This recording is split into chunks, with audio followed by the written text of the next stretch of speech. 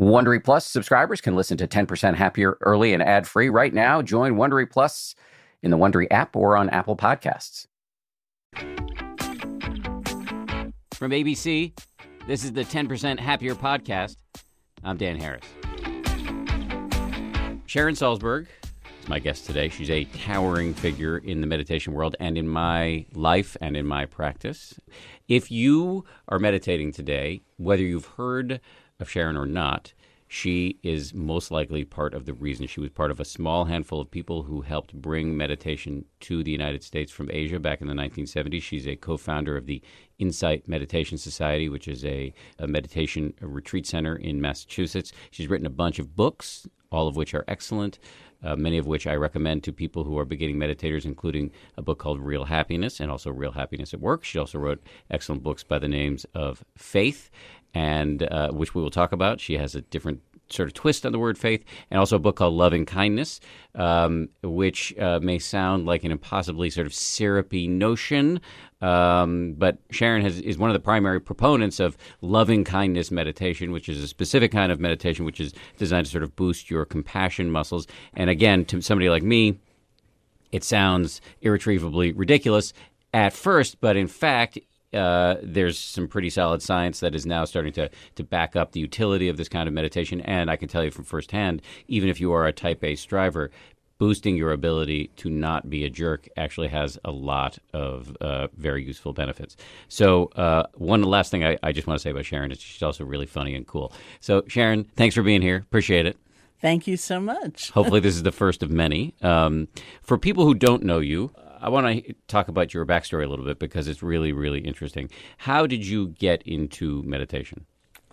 Well, I grew up in New York City, in Washington Heights, and I went to college at the age of 16, being a product of the New York City public school system. I skipped a few grades. And when I was a sophomore in college, I took an Asian philosophy course, which honestly, looking back, seemed like just happenstance. You know, I needed a philosophy course. It was a requirement. It was like on Tuesday or something. It suited my schedule. I thought, okay, I'll do that one. And it completely changed my life because it was, first of all, in that course, which was really centered around the Buddha's teaching, that I heard the Buddha saying right out loud, there's suffering in life, that if you're in pain, you're not aberrant, you're not weird, you shouldn't feel left out, you shouldn't feel excluded, which was exactly how I did feel. Like many people, I'd come from a family background, which it was, very traumatic, very disrupted, and like for many people, it was a family system where this was never, ever spoken about. And so I didn't know what to do with all of those feelings inside of me. And here was the Buddha saying, you belong anyway. This is a part of life. And then I heard that there's something you can do about suffering, not the suffering of circumstance. And you can't ward off all painful events, but the way you hold it. Do you hold it in isolation or with a sense of connection? Do you hate yourself in your life, or do you have a sense of compassion for what you're going through and therefore for others? And so it was like the door opened, and I heard there were such things as meditation practices. So I looked around Buffalo, New York, and I didn't see it. It wasn't in the yellow pages? It didn't seem to be. It probably is now, of course. In fact, I know it is. I just got invited to a mindfulness conference at the university that I ultimately graduated from. But that yearning is fascinating to me, that sense of possibility. I don't know what I thought. I guess there's something here for me. There's something real.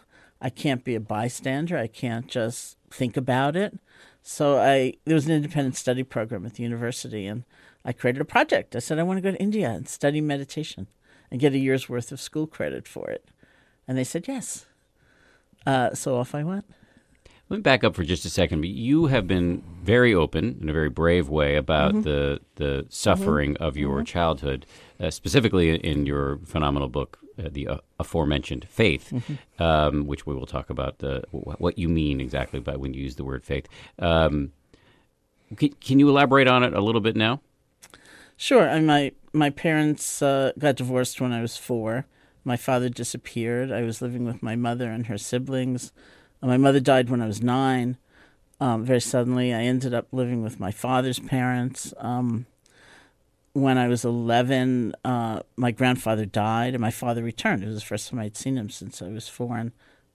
And he'd had pretty severe mental illness, and he came back. He was only home really for about 6 weeks when he took an overdose of sleeping pills, and he didn't die, but he spent the rest of his life, which was some decades, in some mental health facility or another. So that was when I wrote Faith, and I looked back at the time I had lived before I went to college at 16. I realized I lived in 5 different family configurations, each one of which had ended with someone's death or some kind of traumatic loss like that. So does meditation? It doesn't make the pain go away, right? No, I mean, somebody was interviewing me for something recently, and we were talking about one of my teachers, a woman named Deepama, who'd been an extraordinary model for me because she had suffered tremendously in her life. She lost her children, right? She lost 2 children and her husband. And that was when she began her meditation practice, was after that. And she kind of emerged from that with such an enormous compassion for everybody, and in the most personal, direct, real way. And it was very powerful. So she was really my model of what might happen. She was the person who told me to teach. I would never have become a teacher without her. But just back to my question, do you think there is residue from that early trauma in your life now? But it's not like meditation is some sort of panacea. I would hesitate to say that in your presence, especially. The 10% happier guy, yeah. No, I don't think it's a panacea. But anyway, someone was interviewing me, and I talked about her, my teacher, and the person interviewing me said, well, and she said it in this very kind of timid way, do you think you reparented yourself with her? Huh. And I said, I reparented myself with all of them, all of my teachers. You know, that wasn't like a tentative, squeamish thing for me to think about. I know that I reestablished a sense of relatedness because of their modeling, of having been through suffering, of having compassion for everybody, of being attentive to everybody, no matter who they were. And I think the methodologies actually work. Sometimes when I teach with Mark Epstein, Dr. Mark Epstein, the Dr. Mark New Epstein. York psychiatrist and author and great friend of both of ours. Yeah, and he, his great idol is Winnicott. Mm-hmm. D.S. Winnicott, the D.W., I think. Whatever. Yeah. Thank you for exposing me. It might be W.D. Yeah, I don't know. D.W. I don't know either. Winnicott. It was a British psychoanalyst whose great phrase that Mark always quotes is, just be a good enough mother. And Mark says, it was all mothers at the time who were coming with their children. So let's say, be a good enough parent. And someone in the room always says, well, what's a good enough parent? And Mark says it's someone who can survive their child's rage. And someone says, what does it mean to survive your child's rage? And Mark says, not to be invasive and also not to be rejecting. To have a stance where you can kind of hold the pain and be open. And I always say at that point, well, that's mindfulness. Yeah, I was just going to say, it sounds like mindfulness. Yeah, that is mindfulness. And so I learned those tools around my own pain and ultimately the pain of others because of the methods of meditation. So you started studying Buddhist meditation, but you specifically were drawn over time, if I recall, to this loving kindness or metta, which is spelled M-E-T-T-A, which is a word in the ancient Indian language of Pali, which means loving kindness. Mm-hmm. So why were you drawn to metta, and what is the difference between the two practices, between basic mindfulness practice or insight practice in Buddhism and metta meditation? Well, we'd say mindfulness practice gives us the ability to differentiate between our actual experience and the story we're telling about it. It's not that we don't tell a story, but we can know the difference. Maybe you have heartache, for example. That's the true experience in the moment. But our minds then tend to add, what's it going to feel like tomorrow? What about next week? I'm going to be alone for the rest of my life. Right? So that's just an add-on. That's another ancient Indian word, prapancha, which has the word I learned from you, which is mental proliferation. Yeah, it's proliferation. Sort of the making of movies that go off that allow you to sort of colonize the entire future with your current. That's right. That's why they sometimes call it the imperialistic tendency of mind. It's like something happens and the whole world is taken over. So mindfulness lets you cut right there between the experience and the beginning of the proliferation. So then you have a choice. You can follow it, you can let it go, whatever.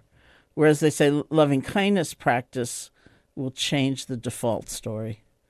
So if it has largely been one made of fear, for example, and you cultivate loving kindness, it will often become a story of connection rather than fear. So they work differently. They kind of do different things, and they're very supportive of one another. It's not like there's no loving kindness and mindfulness, and there's no mindfulness and loving kindness. It's not that, but they are different methods. But in terms of the details, because I am mindful that some percentage of the people who listen to this podcast may not meditate at all. So how do you do mindfulness meditation, and how do you do loving kindness meditation? Usually you start mindfulness meditation with just trying to stabilize your attention a little bit. So that might be choosing something like the feeling of the breath as the kind of home base object, resting your attention on that object, and the 70 billion times that your mind wanders, learning to gently let go and come back, and gently let go and come back. And then when you have some amount of stabilized attention, not enormous, but some, you begin to pay attention in that same sort of balanced way to other things, what's happening in your body, different emotions, different thoughts. So it becomes a broader and broader array of objects that you're paying attention to in a certain way. So mindfulness isn't so much about the object that you're watching, it's the way that you're watching, so that you're not so immediately reactive, and you're like the good enough mother, you're not invasive, and you're also not rejecting. With some non-judgmental remove. Yeah. So you're not getting caught up in the traffic of your consciousness. That's right. And by contrast, loving kindness is? In loving kindness practice, you would rest your attention rather than on something like the feeling of the breath. You would rest it on the silent repetition of certain phrases, like "May I be happy, may you be happy," and directed at specific people or beings. It could be a cat, for example, yes. or 3 cats. If you I do have 3 yes. cats, yeah, I have 3 cats. Yeah. Thank you for pointing that out. Yeah, that's okay. It's mildly embarrassing. Do you want one? No, thank you. Okay. I'm allergic. That's right. So I should say, you actually teach an introduction to loving kindness on the 10% Happier app, and in as part of on the app, we have all these video discussions that precede your audio guided meditations, and in one of the discussions, I pointed out that when I first learned about what loving kindness meditation is, it sounded to me like Valentine's Day with a machete to my throat, because you sit there and you visualize beings, which for some people is a problematic word, but so people or animals, and you repeat these phrases systematically. You may be happy, may you be healthy, may you be safe, may you live with ease, and then you move on to the next being, and until you actually do all beings. So it sounds, as I said before, sort of irretrievably sappy. But, well, you fill in the but. Oh, no, I'd like to hear your experience. well, it is. It is, especially at the beginning. And anytime you're learning a new skill, it's annoying and awkward. And you're like, why? I was raised in the age of irony. Why am I doing this unironically, sending good vibes to all being? What went wrong in my life that I find myself in this position? However, what reassured me was just hearing about the science. Yeah. When I hesitate to hype the science because I think it's still in its early stages. But what it shows is that people who do this practice have lowered release of cortisol and other physiological benefits. And also, the early studies suggest that there are behavioral changes. Preschoolers taught loving kindness meditation are more likely to give their stickers away to preschoolers they do not know, which is pretty cool. It's pretty cool. Research done at Emory had people wear microphones for much of the day, and what it found was the people who had been taught loving kindness meditation were using the word I less, were socializing more, were laughing more. So that's what really changed things for me, and also that there's even in a competitive, and I have an incredibly competitive job, it actually adds a lot of value not to be a jerk all the time, or not to be burdened with the wasted energy of hatred. So now I'm talking way too much. Will you please take over and amplify my points? No, I mean, I think, because I talk about it from the experiential point of view, which is that it does sound stupid. I know that. Well, my first book was Loving Kindness, and one of my great fears was that people were going to call it sweet. And because to me, sweet meant saccharine, and therefore irrelevant to the grit of day-to-day life. And sure enough, when the first blurbs came back, 2 of them called it sweet, but they didn't mean it in that way. The actual experience compared to just thinking about it is very different, where it's kind of a revolution in paying attention for all those people we don't actually pay attention to, for example, that we look right through, we ignore, we discount, who don't mean anything to us. What happens when we look at them instead of through them? And so without it being studied or fake in any way, there is a sense of connection that comes about. And the truth is that our lives are interrelated, that we don't live as these isolated little pockets, that our lives have something to do with one another. And the corollary to that is that everybody counts, everybody matters. Not everybody's going to be my best friend, and I'm not going to take them home, and I'm not going to give them all my money, and I'm not going to invite them, to dinner, but everybody counts. And so even those people I don't like, there can be that sort of bone-deep recognition that our lives are connected, and that moving forward with that consciousness rather than the kind of construct of self and other and us and them that we usually live under is progress. That's forward movement, and I think that's how we're going to survive, actually, going forward. So it's not just sort of woo-woo and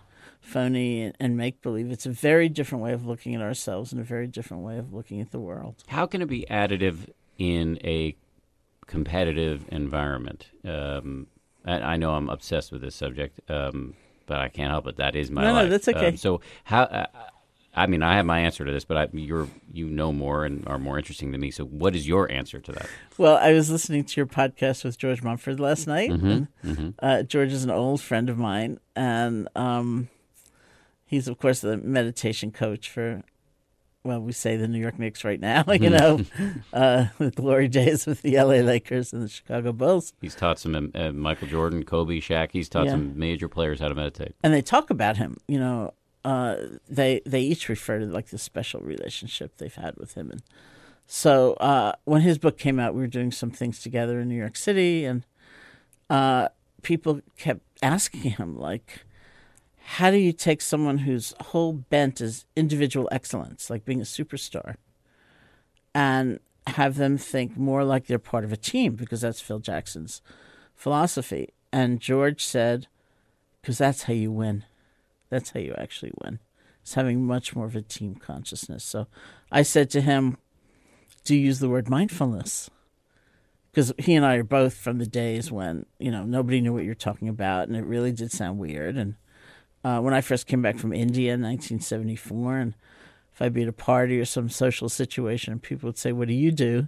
And I'd say, I teach meditation. They would kind of go, oh, that's weird. And then walk away. Yeah, and walk away. Or, did you meet the Beatles? And I'd say, no, sadly, they went when I was in high school. I didn't meet them. But, so I said to George, do you use the word mindfulness when you're, teaching basketball teams? And he said, now I can, because of the research and the science. Then I said, do you use the word compassion? I said, that's too much. But I knew he must talk about the quality, because how else do you get that sense of a team? So I said, what do you say? And he thought for a moment, and he said, I say, don't be hating. Just don't be hating on yourself. Don't be hating on others. That's the message. Because it will drain you. It will damage you. It won't help you get ahead. If you really look at what's most effective, what's most efficient, I think internally it's a kind of self-compassion. It's not an endless rant against yourself when you've made a mistake, which doesn't mean you've sacrificed standards of excellence or cutting edge. And it's compassion toward others in that sense of dissolving some of that real rigidity of self and other. I mean, you nailed it, which is completely unsurprising. But I'll just add on top of that so I'm not a ninja at loving kindness meditation. I do it every day, but I'm certainly not for that long, and I still retain the capacity to be an incredible idiot at times. But I will say that to amplify your point, that in a competitive profession where I am competing against journalists from other networks, and there's internal competition too, to drop even 10% of the time the burden of unnecessary hatred or anger or resentment or jealousy directed at other people is hugely liberating, and by the way, makes you much more effective because that hatred is counterproductive. And also, as you said, having some self-compassion so that when you make a mistake or when you lose or whatever, you aren't engaged in endless rounds of self-laceration that diminish your resilience. All of this is, if you can get past the initial syrupy nature of the thing, all of this is a huge value add. A huge value add. So anyway, thank you for teaching me that. My wife, as I've said to you before, would like to send you flowers on a weekly basis. You mentioned before that it used to be very weird culturally to say that you taught meditation. It is no longer that weird. In fact, what we're finding is that it's becoming kind of hip and trendy. What are your feelings about that? Because there are those who believe that a lot is being lost in the popularization of meditation. It is referred to in some circles as McMindfulness. So the floor is yours. Do you agree with those concerns? I think there are concerns, as we were talking earlier. I don't like to think of myself as like the truth police. Definitely don't want to be in that position. I think about the times in my life, especially when I was starting out in meditation and I was so young. I was 18 and I was so, I needed structure so badly, and I needed a sense of having arrived somewhere so badly that I also really adopted the sense of, well, my way is the best way. The way I've been taught is far superior, and kind of ownership of the truth. And I really don't like the memories of myself from that period. And it was maybe a necessary developmental stage. You were pretty strident. Yeah, I was pretty strident, and I'm very, very, very glad that passed. So I don't want to pick it up again, or I don't think it's the right space for one to be in, that I own the truth. Which I will now bestow in some measure upon you. I just don't think it's correct. So there's that. And there's also, I think there are, it's an interesting time. I once was in a group which divided up. I gave a talk somewhere, and then we divided up into small groups. And so maybe there were 12 people in my little group, and I swear 9 of them introduced themselves to me as mindfulness teachers. And I sometimes a mindfulness coach, which is a new iteration of that. And I realized that days gone by, my next question would have been, who's your teacher? Because that would have told me something. Like if you said Thich Nhat Hanh, that would have implied social action. If you said Pauk Sayadaw, that would have implied concentration practice, or whatever. And I realized that's actually an irrelevant question now. That people don't think about having a teacher necessarily. They don't necessarily have a sense of lineage. It's easy enough to call yourself anything. There are many self-arisen teachers, and some of them are doing great service, in their communities, but it's a whole other world than kind of the world I grew up in, where my teacher told me to teach, and I didn't even want to teach. I certainly didn't see it as a career path. And that's I went to see Deepa Ma, that woman who had suffered so much in her life in 1974. I was coming back for what I was convinced was a very short period of time to the States before I returned to India and spent the rest of my life there. And Joseph had already come back, Joseph Goldstein, yes, whom I had met at my first retreat in India, and he'd been back for maybe 6 months or something like that. I should just jump in and say he's one of the co-founders of the Insight Meditation Society, which is your home base, and also a very prominent teacher, my teacher, and also works with us on the 10% Happier app, and also a phenomenal dude. Yeah. So I went to see Deepa Ma in Calcutta to get her blessing for my very, very short trip back to the States. And she looked at me and she said, when you go back, you'll be teaching with Joseph. And I said, no, I won't. I said, yes, you will. I said, no, I won't. I said, yes, you will. I said, no, I won't. I mean, the idea was unfathomable to me that I was capable of teaching or that I wasn't going to be a student, in India forever. And then she said two things to me that were very important. She said, you really understand suffering. That's why you should teach, which was the first time, especially coming from her, It was the first time I thought of everything I had been through as something that could be helpful to others, And then she said, you can do anything you want to do. It's only your thinking you can't do it that's going to stop you. Mm-hmm. And I left. She lived sort of in this tenement-type place up in the 4th floor. And I walked down those stairs thinking, no, I won't. It never really entered my mind as a possibility. And I came back and I did, things I needed to do with family and stuff. And then Joseph, by this time, was out in Boulder, Colorado. And it was the first summer of Naropa Institute beginning. And he was sort of Ram Dass's teaching assistant. Ram Dass had this enormous class of like 1,000 people, and Joseph was teaching the... We should explain who Ram Dass is. Okay, please do. He wrote the seminal book, Be Here Now. He's more of a Hindu teacher than a Buddhist teacher, but very influential for your generation, and also was, if you want to go look at the YouTube clips, booted out of Harvard for doing experiments with magic mushrooms. LSD, actually. Oh, it was LSD? I thought it was psilocybin. Anyway. Oh, no. Okay, I got it wrong. Drugs. He and Timothy Leary. Drugs. Yes. So Ram Dass had this enormous class. Joseph was teaching the meditation subsection. And a number of us had just come back from India and we had nowhere to go. So the joke was that Joseph was the only one with a job and an apartment. So we went to Boulder. And at one point, 9 of us moved into his one-bedroom apartment. I can only imagine how he felt. I know. He just was extremely meticulous. It drove him insane. But as he tells the story, he really suffered until he gave up the thought that it was his apartment. And then we were just all living together. It was fine. And he and I began teaching together. And Jack was there, Jack Cornfield. One of your co-founders of the Insight Meditation Society, also a prolific author, great meditation teacher, and also founder of Spirit Rock, which is kind of the West Coast edition of IMS. Yes, so that's where the three of us really met. And we began responding to invitations to teach and then other invitations to teach. And in between, we slept on people's living room couches. And we had nothing. We had nowhere. Somebody finally, I think, because he was tired of us living with him, said, I have an extra house that I usually rent out down in the Santa Cruz area. Why don't you stay there a while? So we went there, and somebody came through and said, you should really start a retreat center. You don't have to disperse at the end of 10 days wherever you are. And he said, I know the people who can do it. They're all in Massachusetts. And we said, that sounds good, And so all this time I kept thinking, this is temporary.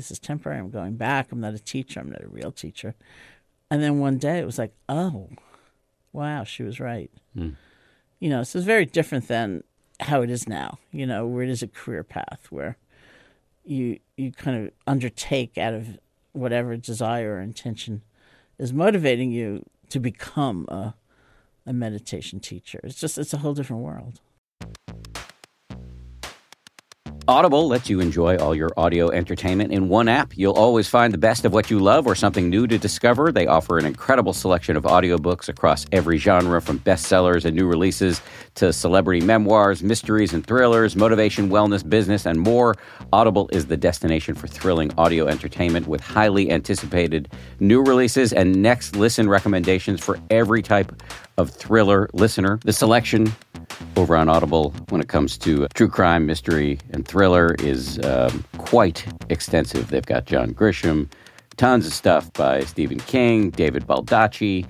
My favorite that I've checked out recently in the crime fiction genre is called Age of Vice. It's by Deepti Kapoor. It came out not long ago. Not only is it thrilling and very, very plotty, but it's also written incredibly well. It's truly literature. Deepti Kapoor is a force of nature as a writer. Age of Vice, it takes you into the underworld in New Delhi in India. I absolutely loved that one. As an Audible member, you can choose one title a month to keep from the entire catalog, including the latest bestsellers and new releases. New members can try Audible free for 30 days. Visit audible.com/10% or text 10% to 500-500. That's audible.com/10% or text 10% to 500-500 to try Audible free for 30 days. Audible.com/10%. 10%. The Taste the Mediterranean sales event is going on now through March 19th at Whole Foods Market. It's a store-wide event packed with flavor. My family and I are regulars at Whole Foods Market. We've got one, I think, less than a mile and a half away from our house. This Taste the Mediterranean thing sounds pretty cool. They've got Mediterranean-inspired flavors. You can save on Parmigiano Reggiano, charcuterie, and ground lamb. They've got delectable seafood choices. You can save on whole branzini and sustainable wild-caught sockeye salmon, which is a regular feature at our dinners in this house. My son loves that salmon from Whole Foods. And I'd be remiss if I didn't point out all of the 365 by Whole Foods Market products. Stock up on wallet-happy Mediterranean essentials like feta cheese crumbles, whole wheat pita pockets, and more. I am constantly consuming these 365 products, including the raw cashews, which I snack on all the time. We love the 365 sea salt and pepper. We love their sushi rice. You get the picture. Go check it out. Taste the Mediterranean now at Whole Foods Market. Well, let me give you my view and just see what you think of it on this whole sort of popularization of meditation thing. Yes, there are things in the meditation world, like David Gellis, our mutual friend from the New York Times, wrote a book where he wrote an article in the Times recently where he talked about mindful mayo being sold. So there are things in the meditation world that kind of give me pause, let's say. And let's be honest, there are people who have looked at my book and have found it to be irksome from a traditionalist standpoint. And fine, I don't begrudge them their opinions. But overall, I think more mindfulness is better than less mindfulness. And yes, maybe it's being taught in places that make Buddhist traditionalists uncomfortable, like corporations or the military. But I don't know. I can't see how that's a bad thing. I can't see how it's a bad thing. But maybe I'm wrong. What's your view? I don't think it's a bad thing. I certainly don't think where it's taught is a bad thing. I mean, I'm happy it's being taught in corporations. I'm happy it's being taught in the military. I know that is a controversial point of view. I think the teaching in the military, because I watched the progress of that. People's fears that it's being used to make like super soldier, like the mindful sniper. But really, it started out with people teaching veterans whose lives were really shattered by PTSD. And everybody I know in the Dharma community was just so happy about that. How can you who knows if it will really be a tool that will help resilience. But if it is, how could you possibly want to deny somebody who's suffering like that? And then somebody said, what if it's a preventative? What if people had this in basic training and they were less likely to fall apart and less likely to kind of do these extreme acts in the theater of war and less likely. And so then, the training got sooner and sooner into someone's entry. And that's when some people really got upset, talking about the mindful sniper and all that. But I think it's fantastic. I think everybody should have these tools available. Whether they end up using them or they end up being useful or not is another question. But I'm all for the completely widespread availability and accessibility, and whatever that means. But I do think that and this is controversial too, because people have very different opinions about this, but I do think the qualifications of the teacher make a difference. I agree with that. And so I know many you're getting under the hood of somebody's mind, right? So you need, and people like you have years of training in silent retreat. So the fact that people are just doing a little class here and there, taught by who knows who's teaching these classes, I don't know, that gives me a little bit of pause. Yeah, that gives me a lot of pause. And again, it's not up to me, I don't have like the good housekeeping seal of approval, but it gives me a lot of pause. But that's an interesting question, because on the one hand, yes, I certainly would. I want my teachers to have had an enormous amount of experience. But if mindfulness is going to be, if meditation is going to be scaled in our culture, given what I think is the rising demand here, we need to have people who are sort of frontline teachers who haven't spent 3 years in Burma like you did or whatever. So how do we do that so that the quality is high enough or good enough? to Good enough. quote whatever his first initials are, Winnicott. Winnicott. Yes. Heretofore, from now on referred to as Winnicott because we can't remember his initials. That's the problem. I mean, I've had these discussions so many times with so many people. I don't know, but that's it right there. Technology may provide some of that answer, frankly. And I'm not just saying that because you have an app that I'm on, because the means of distribution is then widespread, and the accessibility is widespread, but the quality is the quality. And I've really honored the fact, like on the app, you're very careful about who's answering those questions.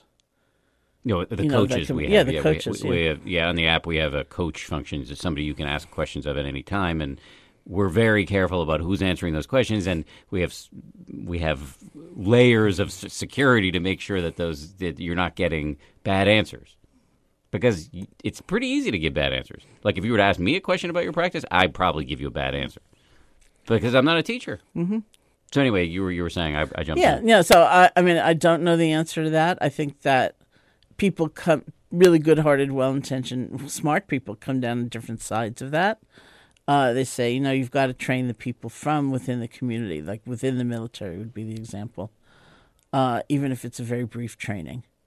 And then I always say, well, then you've got to make sure there's such a thing as continuing education. Mm-hmm. I mean, I would really dislike the feeling in myself that I was done learning. I have teachers, and I keep practicing, and if that ever stopped, I hope somebody would point that out to me, Like, remember when you thought you were still a student? That was better. So I really worry about people who take a 3-day course, for example, as a training, and then they think they're done. So even within those more widespread training programs, there could be safety nets built in terms of continuing education and community. I mean, Joseph and Jack and I, we knew nothing, institutionally, we knew nothing. I don't even know what a mortgage was exactly, when we bought the place. But even in terms of teaching, we were always talking to one another. What about that? What do you think about that? And there are a lot of people who are much more isolated than that, just kind of going off and doing their thing. So this is your discussion about your own continuing practices is a nice pivot to the other thing I wanted, which actually both of us wanted to talk about coming to this podcast. If you think about the broad pool of meditators out there, the metaphor of a pool is actually kind of useful because most people are kind of on the shallow end of the pool, the 10% happier, like let's just, dial down our monkey mind and maybe dial up our compassion a little bit. But there is a whole deep end of the pool, which you explored at great length in your early days and continue to in your meditation practice, I assume. And one of our previous guests, Jay Michelson, who is a journalist and lawyer and theologian, and came on and talked, did something that's actually taboo in the Buddhist world, which is to talk about his experiences at the deep end of the pool, and to talk about this loaded E word, enlightenment, because that's what the Buddha, granted, most people who are doing meditation these days in America are doing a secularized version of Buddhism, straight up mindfulness, but the dude who's the sort of progenitor of all of this is a guy named the Buddha, and what he was talking about wasn't being 10% happier, it was being 100% happy, enlightenment, and the uprooting of negative emotions. And yet it's actually, in the world in which you were trained, it's considered sort of unwise, and you can actually get in real trouble for talking about your attainments. So what is your view on the fact that there are now people out there talking about their experiences on the cushion and how they've attained certain levels of enlightenment? Well, I'm back to I don't like that part of me that feels I know the truth in the best way. So you're allowed to have an opinion. I do have an opinion. That's fine. I did kind of grow up in a tradition for a number of reasons where you would never talk about your own attainment. Other people may talk about it. I've had many teachers who'd say, "Oh, not the teachers, but their other students would say, oh, they're whatever."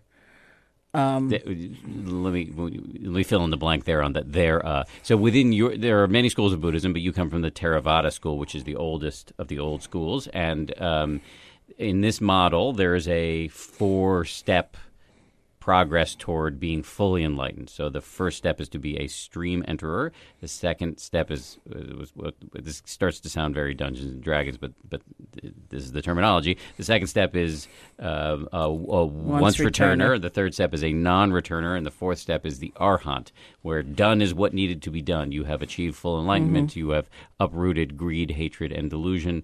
And with each of these steps, one has an experience of nirvana, which is the everything in our lives is a vast soup of causes and conditions, but nirvana is the absence of conditions. Mm-hmm. It is the unconditioned. So pretty heavy stuff, pretty heady stuff as well. And again, you're not supposed to talk about whether you're a once returner or a non-returner, where you are on what's known as the progress of insight. And yet, we now have people out there who are talking about it openly. So carry on. Well, there are a number of reasons why talking about it was discouraged, some of which are very quaint in our eyes. Like when the Buddha was teaching a lot of moral precepts, a lot of that was to the monastic community. The monks and the nuns were going out every day for food. They were dependent on alms rounds, right? And so he instructed them, don't, for example, only go to the street where the rich people live so you get better food. You have to give everybody the chance to feed you. Don't just go to the place where there's a good cook. You have to give everybody the chance to feed you. Don't boast about your attainments, because then, people might want to feed you more than your brothers and sisters behind you online. Mm-hmm. So it was a lot about that relationship, with others and the presentation of the teachings to the world. That's where it started. Don't boast about your attainment. Don't show off your psychic powers. Don't, do this, don't do that. So, there was just a natural sense of, I don't want to be outstanding away from my brothers and sisters on this path. Some of it comes from the fact that these, the words are all the unwords, the unborn, the undying. The unconditioned. The unconditioned, Yes. And so there are no words, it's ineffable. It's like a mystical experience you can probably read about in every tradition.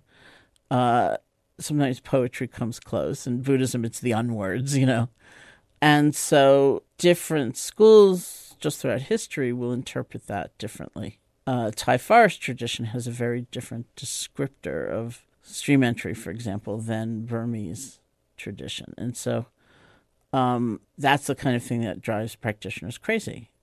It's like, well, in Thailand, I'm enlightened, and in Burma, I'm like nowhere. And the teachers I had would never tell you. They'd never affirm your experience. They wouldn't say, oh, yeah, you're a once returner? No, never. Why not?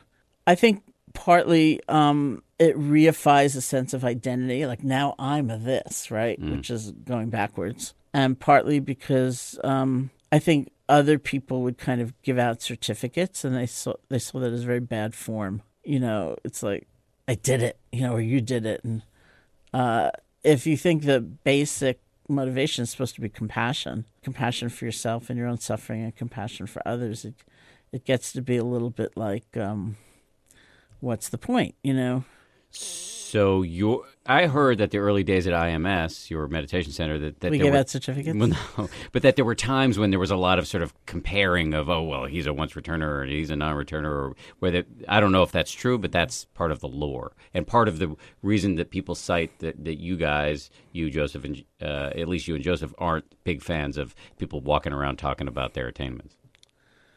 I don't know about that. I mean, it was 40 years ago. Maybe my memory is like we started at the place. Well, no, I mean, as people, as peers, we've had some very interesting discussions, as you and I might have, if we chose to do that in your living room sometime, after I take a Benadryl because of the cats. Like, what is your deepest experience? And in Tibetan Buddhism, the word that we call meditation, they call getting used to it.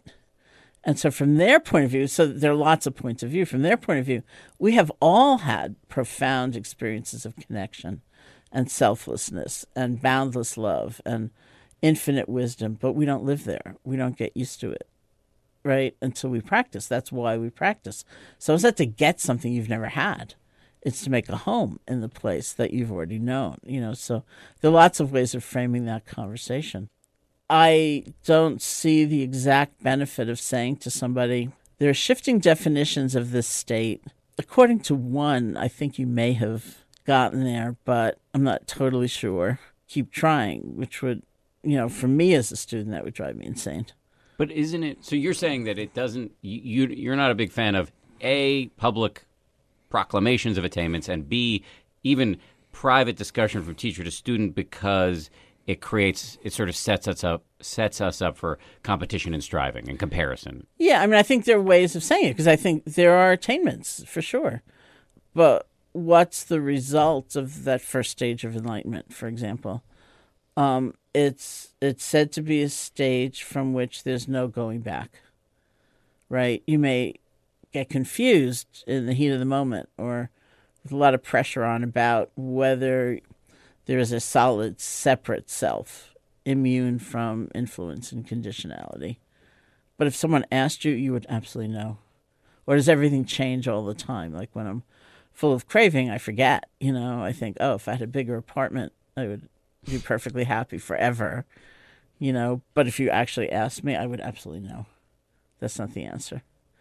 So there are lots of moments in life where we kind of break through to the other side of something from which there's no going back. Even though we don't live it all the time, we don't live from that place, we so deeply know something that there's just no going back. And so that's what that first stage is, around who we are fundamentally. But so if there are attainments and there is a map, if you can make progress toward enlightenment, again, I haven't tasted any of this, so I maintain a high level of journalistic let's not say objective skepticism about whether this map is real or not. But anyway, just let's stipulate that there is a map. Why not talk about it? Isn't it disempowering? This is the argument from those who get up and talk, and talk about their attainments, that it's useful to say to people, you can do this, and it isn't just for monks, and also that here's how to do it. And anyway, yeah, that's their argument, that it's empowering. Right. I agree with all of that. And I would probably choose still to say all of that. You can be a lot freer than you are. You can let go of grasping, aversion, and delusion. You can see your life clearly. You can get on that subway and genuinely feel your life has something to do with all those others.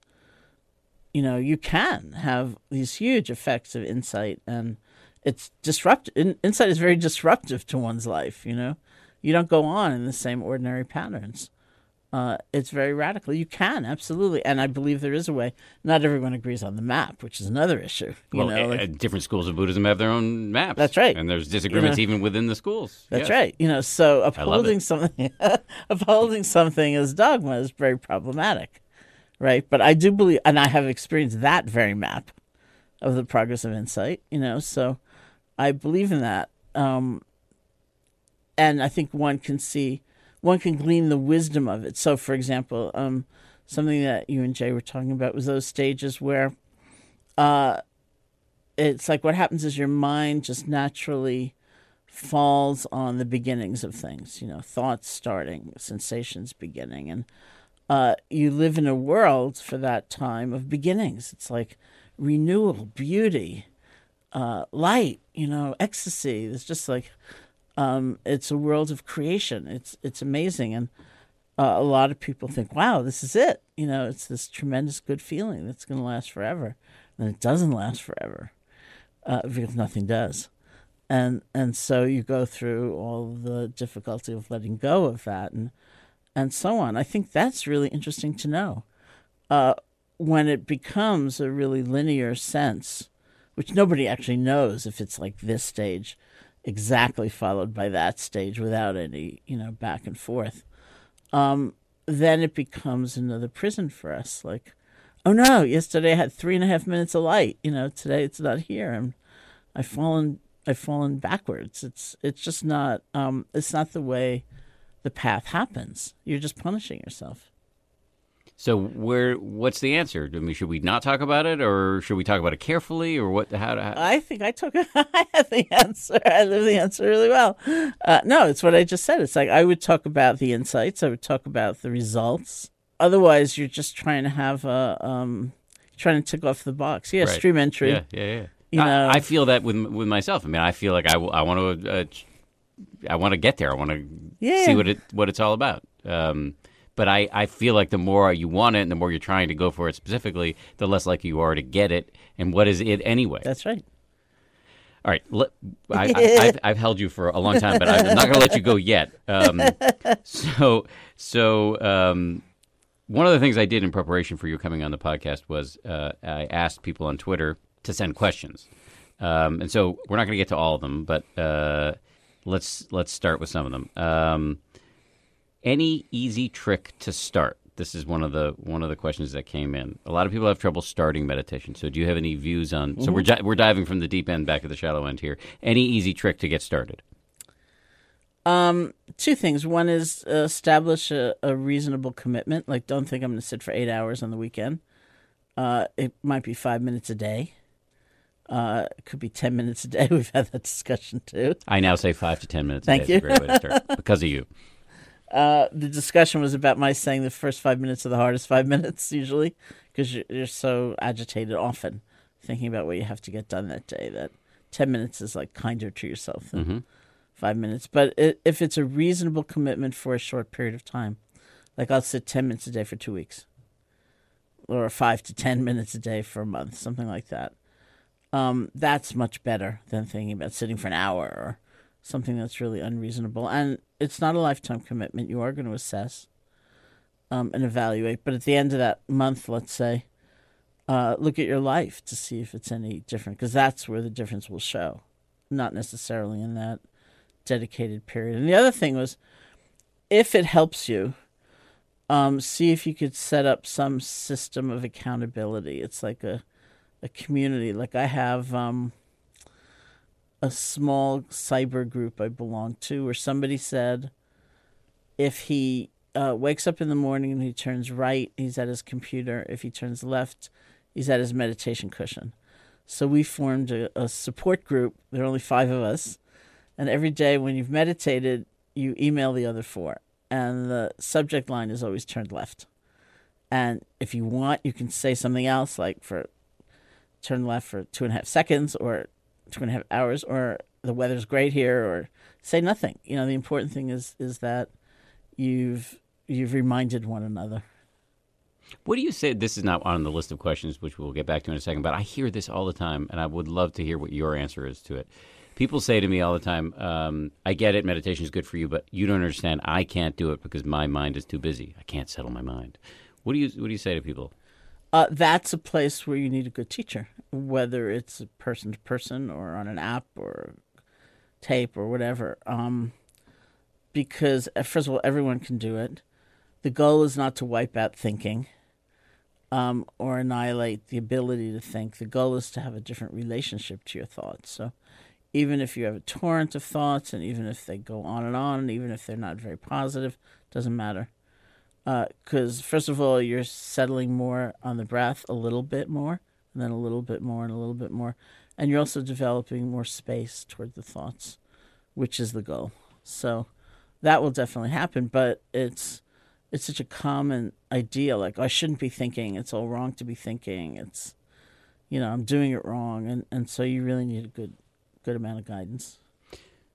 That's a better answer than the one I give. That's not surprising. How to handle emotions when they surge. Again, this is another Twitter question. How to handle emotions when they surge. Let's say anger, for example. Mm-hmm. Here too, it's like a suite of tools that one just needs to practice with, because some emotions are harder than others. But the more you practice, the more you can establish a different relationship to the emotion. So a common one is feel it in your body. Rather than just go round and round and round and round. Like, first I'm going to write that, and then I'm going to write that, then I'm going to write that, then I'm going to totally bring them down that way. Like, feel it in your body.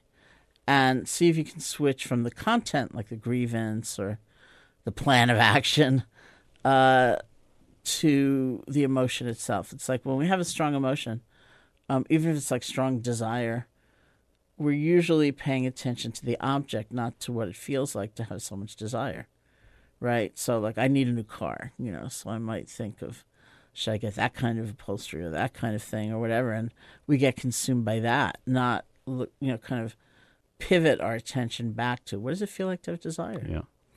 So that's what we would do with the anger. I try to do that around cookies. Yeah. Yeah. That's a good Doesn't one. always work. What does it feel like? Yes. And so you feel it in your body. Also, we look for the add-ons. As with everything, it's the papancha that gets us in the end. I'm such an angry person, I will be forever. Spent $10,000 in therapy and I'm still angry. What a waste. Whatever it might be. And those are just add-ons. And come back to, okay, what does it feel like? And then we kind of deconstruct the anger movie. We just look. And so maybe within the anger, we see sadness, we see fear, we see helplessness, whatever it might be. And then if we choose to take action, we can do that with a full comprehension of all those feelings, not just the topmost layer, which was the anger. And we also see change.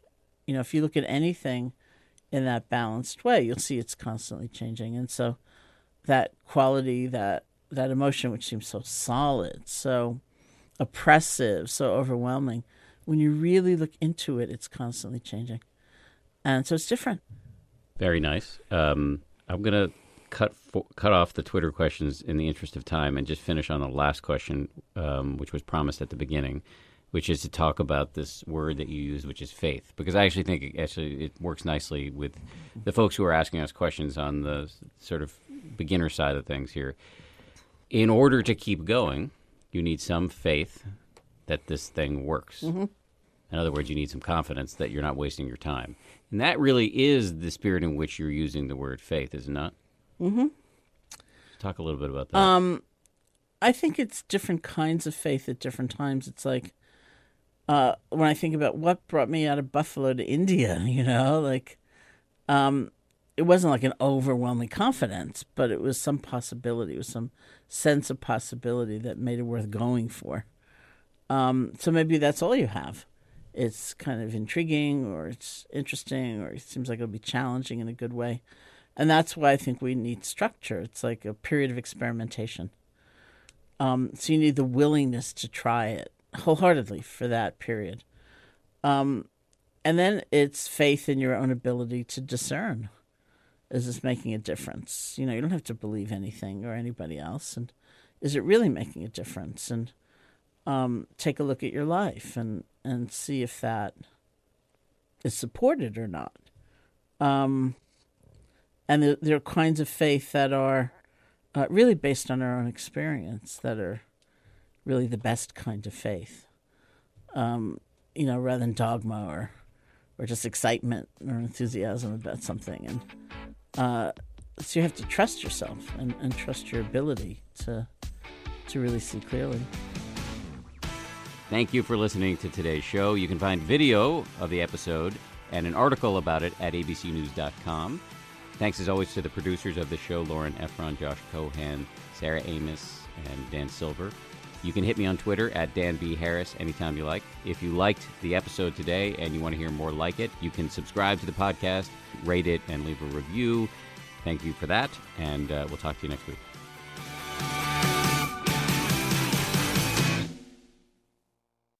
If you like 10% Happier, and I hope you do, you can listen early and ad-free right now by joining Wondery Plus in the Wondery app or on Apple Podcasts. Prime members can listen ad-free on Amazon Music. Before you go, tell us about yourself by filling out a short survey at Wondery.com/survey. Welcome to Pura, the most pristine, safe, climate-stable city on Earth. A haven amidst the wreckage. Here, you're safe from heat domes, superstorms, water bandits in the outer lands. There's no crime in Pura. No murder, no suicide. And best of all, there's no cost to join us. In Pura, we promise to keep you safe. They killed her! You took everything! In a world that doesn't feel so safe anymore, we're waiting for you. Here, in Pura. The Last City is a new scripted audio drama from Wondery.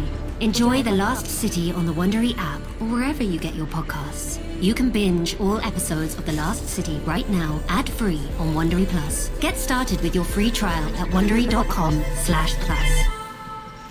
The early 2000s was a breeding ground for bad reality competition series. From shows like Kid Nation, CBS's weird Lord of the Flies-style social experiment that took 40 kids to live by themselves in a ghost town, to The Swan, a horrifying concept where women spent months undergoing a physical transformation and then were made to compete in a beauty pageant.